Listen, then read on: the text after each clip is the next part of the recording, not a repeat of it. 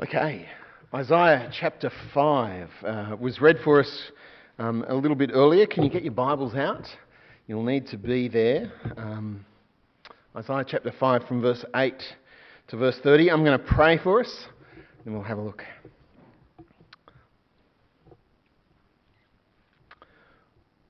Father, we thank you that, as Mark was saying to the kids, it really is true. Even though your word is ancient, it's what we're reading. It comes from over 2,700 years ago. Father, we thank you that it's relevant, that it's alive, that it's living and active, and that it is the sword of your Holy Spirit who works in our lives to make us more like you. So, Father, speak to us today from your word for our good and for your glory. Amen. I want to start by sharing something with you that I came across on the internet as I was looking around at some stuff. You know how you can have different forums for various things? This was a forum about, people talking about their homes and wanting to get advice on what to do for kind of handyman work around the house. This was posted by someone calling themselves 3 Kids for Me. And she and her husband had moved into their house around about 8 years previously. They hadn't done any work on the house, and she's writing in this forum to get some advice on how to sort out their issues with the house. So here's how she describes things. Our current home was built in the 1960s and has been added onto and extended before we moved in. It's on a sloping block, has a sauna underneath, which sounds grand, but it's not. It's mouldy and rubbish. I've changed some of the words to make it suitable for church. There are major problems with the plumbing. It's constantly blocking up, to the point where we've bought our own electric eel thing to unblock it ourselves. All 3 bathrooms need redoing, kitchen needs redoing, floorboards, painting, gardens, pebble-creting needs doing. Hideous, 4 exclamation marks. We also have an enormous fig tree out the front of our property on council land, and that is pushing up the cement in our front yard and all down the sides of the house. So I need some help.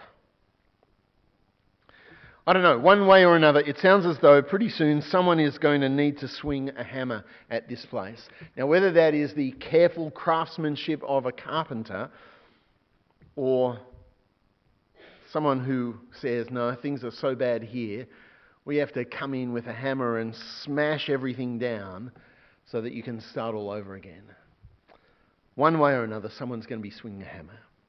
What would you do if you were in that house and just say, you had all kinds of resources available? Would you try to renovate what's there, or would you just rebuild the whole thing? Try to make something out of the mess, or just knock it all down and start all over again? I did a bit of research about knockdown rebuilds, and they're pretty popular around Epping, actually. Epping's often listed as one of the places where knockdown rebuilds are really taking off. Here's what you can get out of a knockdown rebuild. A nice, peaceful, wonderful-looking house. Do you want to see the picture of what that looked like beforehand? It's that. So, from that to this. And to get from that to this, someone needed to swing this, the hammer. You swing the hammer, first of all, to get rid of the mess, and then secondly, to build something beautiful in its place. Now, I want to say to you this evening that the book of Isaiah is kind of a knock-down rebuild story. We saw when we started this series that the book of Isaiah ends with something really beautiful, something really spectacular.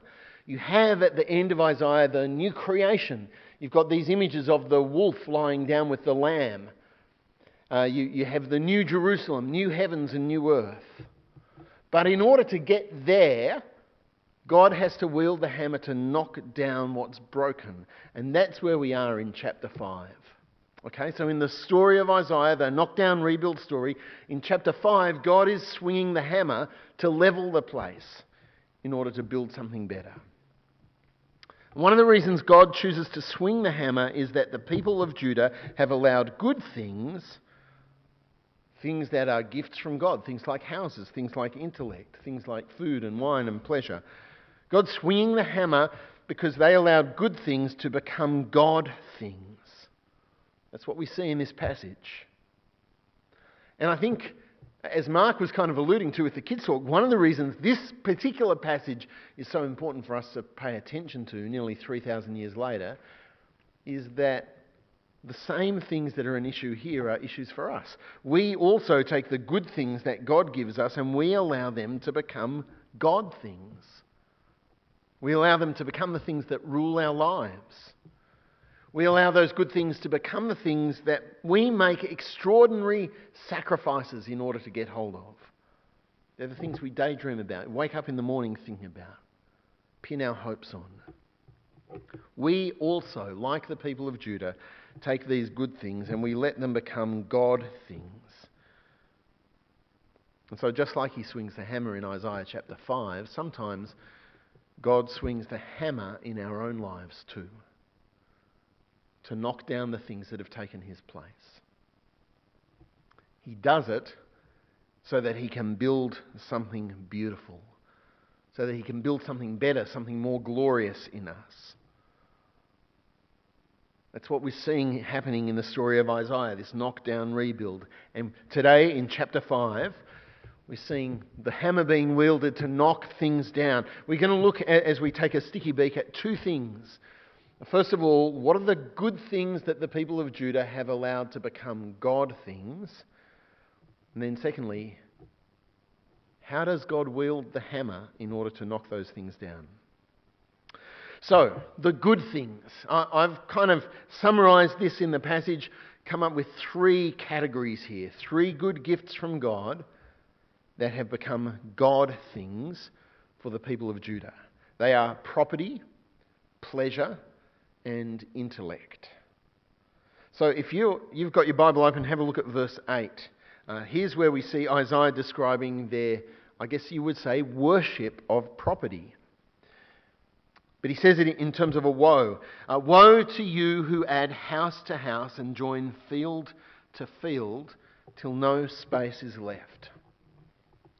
The people of Judah are wanting to get more and more and more property.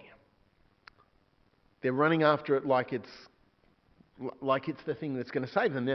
Now, one of the things that we need to understand in terms of the whole flow of the Bible is that when God took his people, the Israelites, out of Egypt, when he rescued them from slavery and took them into the promised land, he actually said to them, I'm going to be giving you a whole bunch of good stuff there. Listen to what he says in Deuteronomy chapter 6.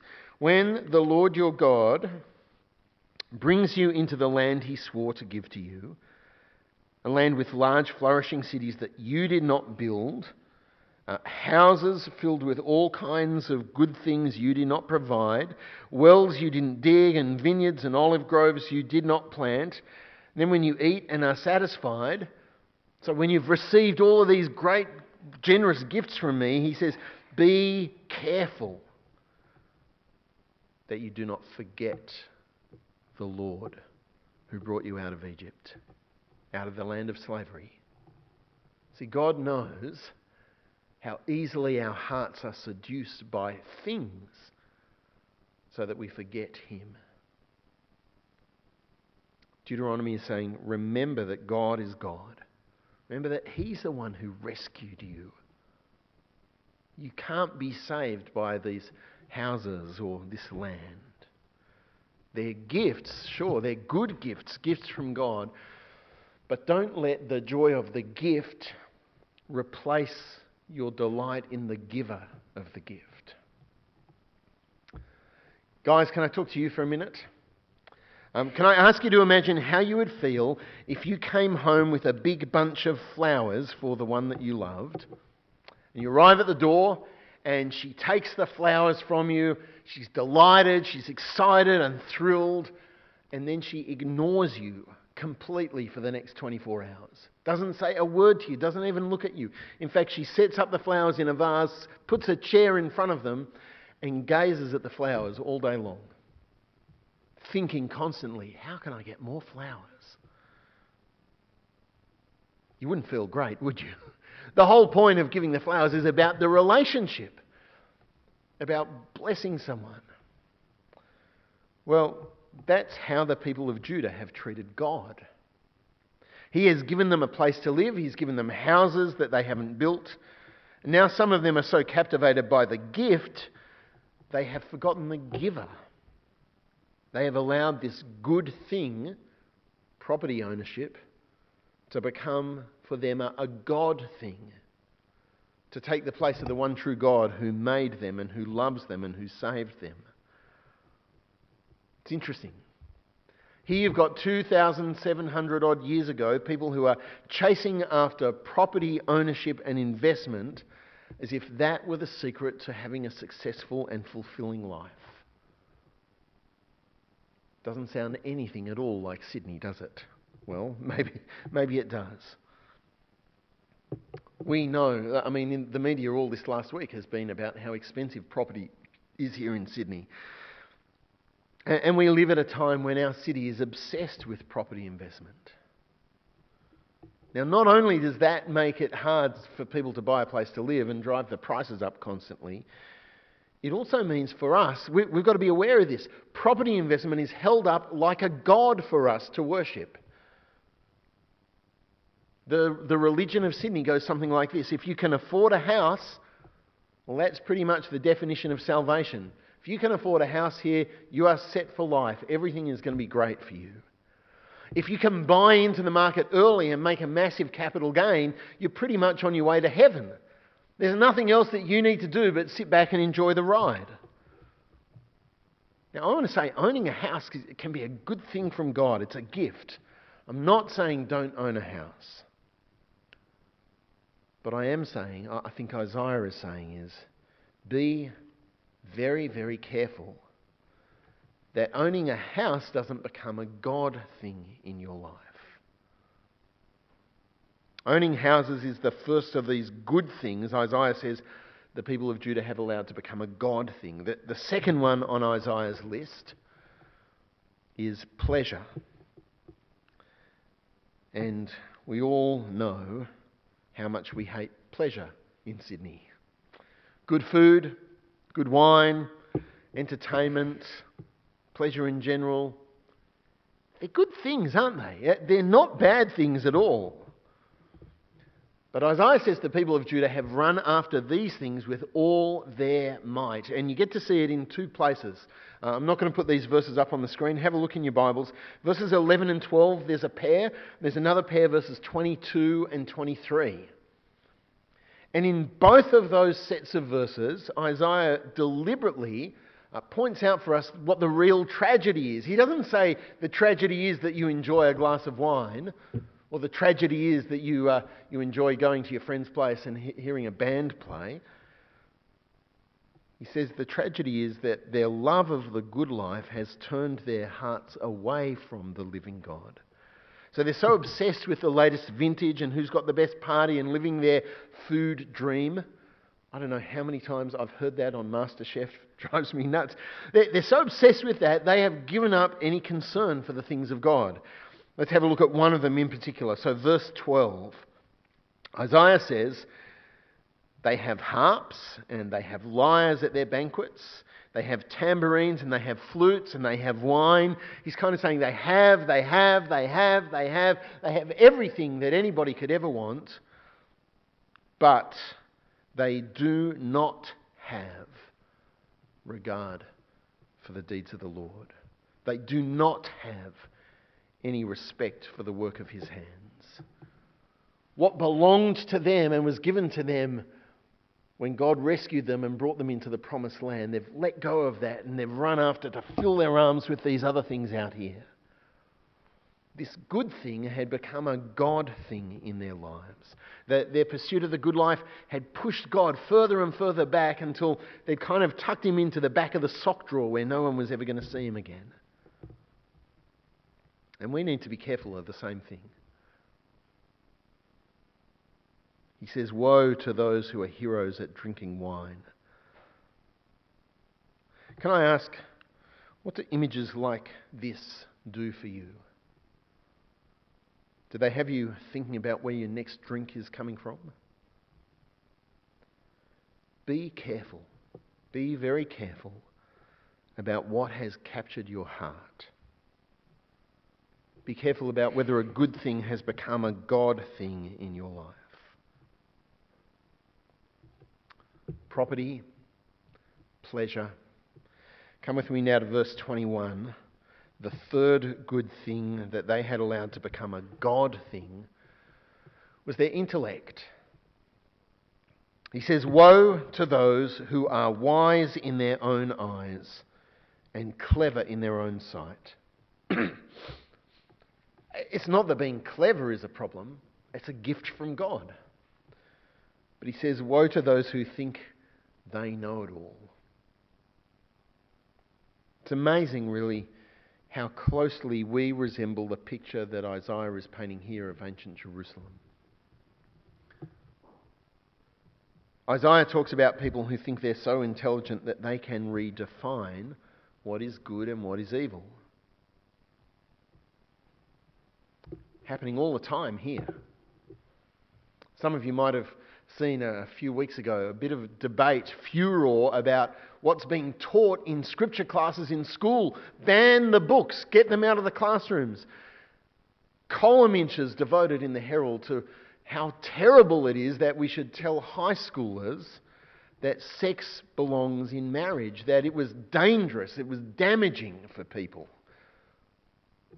Sounds like a redefinition of what's right and wrong. Isaiah goes on in these verses. He asks us to imagine people who think they're so clever that they just cynically mock God.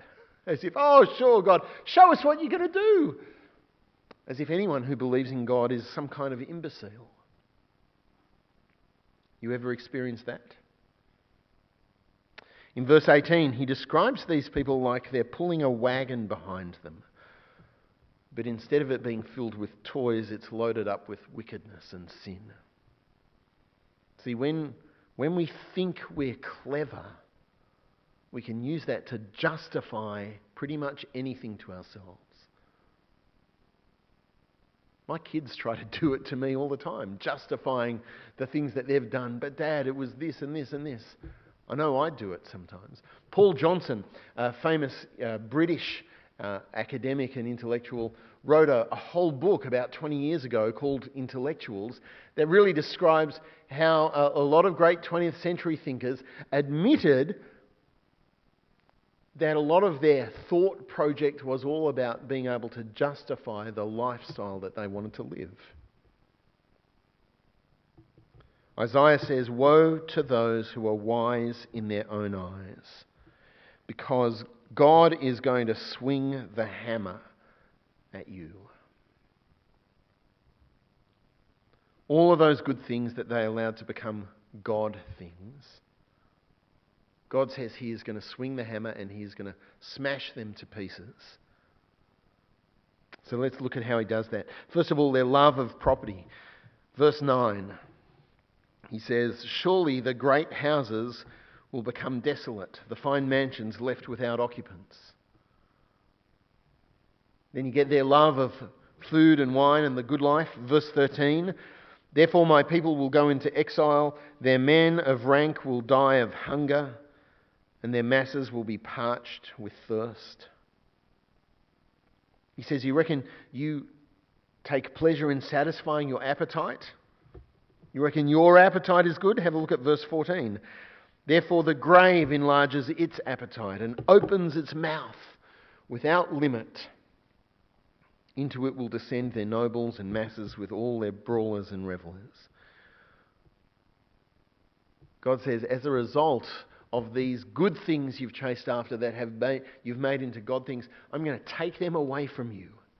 You will not live in these houses anymore. The grave's appetite will be greater than your own appetite. You'll die of thirst and hunger. He says, you think you're clever, you think you know better than God? Verse 24, here's what happens when people reject God's word. Therefore, as tongues of fire lick up straw and as dry grass sinks down in the flames, so their roots will decay, for they've rejected the law of the Lord and spurned the word of the Holy One of Israel. Because God is God, he will judge those who reject him, those who turn away from him to pursue the good things that should never be God things. God is swinging his hammer in Isaiah chapter 5. And as you look to the end of the chapter, you'll see that the hammer that he swings is, well, we know from history, first of all, the army of Assyria, who besieged Jerusalem during Isaiah's lifetime. And then verse 25 says his hand is raised and it's still raised high. Then it's the army of the Babylonians who came and conquered them and took them into captivity and destroyed the city about 100 years later. And Isaiah says all God has to do is whistle and these armies will come running. God is God. He is so in control of what's happening that all he has to do is whistle and these foreign armies will come and do his bidding, almost supernaturally empowered. So Isaiah says, not a belt is loosened, not a sandal thong is broken, their arrows are sharp, their chariot wheels like a whirlwind. Because the people of Judah allowed good things to become God things, God is now swinging the hammer of destruction. Not because he's vindictive, not out of nastiness. He's doing it so that he can build something better, something more beautiful, something more glorious. And we know as we go to the New Testament that that new and glorious thing kind of begins with and grows out of the life and ministry of the Lord Jesus Christ. Like I said earlier, though, we need to be aware that God will do the same kind of thing in our lives too. So when you take good things and you allow them to become God things, when you allow them to become the things that rule all of your decision making, instead of God being number one there, when you allow them to become the things that push God and push God's people out to the edges, then he will probably start swinging his hammer in your life too. Not because he wants to be vindictive or nasty, but because he loves you. Because he's working on something better in your life, something more glorious for you. And to get you there, he's going to have to swing the hammer and smash out of your hands some of those God things that you're clinging on to. When that happens, from our point of view, sometimes we don't have that perspective. All we feel is the pain. All we feel are the blows of the hammer. We cry out and say, God, why are you doing this? This doesn't feel like love to me. It all seems pointless. But I want you to see from understanding this chapter in the whole of the story of Isaiah that it's not aimless, it's not pointless. When this happens in our lives, it's not like some crazy guy with a sledgehammer running around the house smashing up the furniture. Think of it in different terms. Think of it like this. Like the perfect renovator, God is working to a plan in your life. So when you feel those hammer blows, remind yourself of that truth. Say to yourself, it feels like I'm getting struck down, but this is part of the renovation plan. When you feel those hammer blows in your life, maybe ask yourself some questions. Ask yourself, are there things in my life that I've allowed to become God things? Is that what God is doing now? Is he trying to get out of my tight little grasp things that I should be holding more loosely with an open hand? Things that I've let become more important to me than God. When you feel those hammer blows, remind yourself also of this truth. Your Heavenly Father loves you so much that he gave his only Son to bear the ultimate hammer blow. So that if you belong to Jesus, you would never have to feel that yourself. If you find yourself feeling far from God, if you feel as though you're being exiled, remind yourself, no, it was Jesus who was sent into exile for me, forsaken by God. My God, why have you forsaken me?" he cried out. Excluded from his presence, not because of anything Jesus had done, but because Jesus was bearing in his body the sins we had committed. You might feel like you're far from God, but remember, because he was sent into exile, you will never need to be excluded. Remember that Jesus went down into the grave and God raised him on the third day. Raised him as the guarantee that God really will complete the renovation work he's doing, both in your own life and across the whole of creation. That's the story we see here in Isaiah. It's a knock-down, rebuild story. And in a sense, the story of the whole Bible is like that. God tells us when we get to the end of the story, in no uncertain terms, that he is making all things new. And all things includes me, and it includes you. Which means, in order for him to make you new, he needs to change things in you. Because he loves us, God will swing the hammer in our lives in order to make way for that new creation. But also because he loves us, he's taken the very worst of those hammer blows into himself. So that when we feel the hammer in our own lives, we can be confident, we can be certain that they're not designed to destroy us, but to renew us. Let's pray.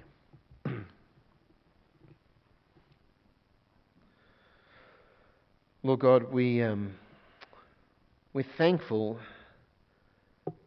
that your word, the Bible, is so relevant and real, and it's not just facts about things, but it tells us the story of what you're doing in this world and the story of what you're doing in our lives as well.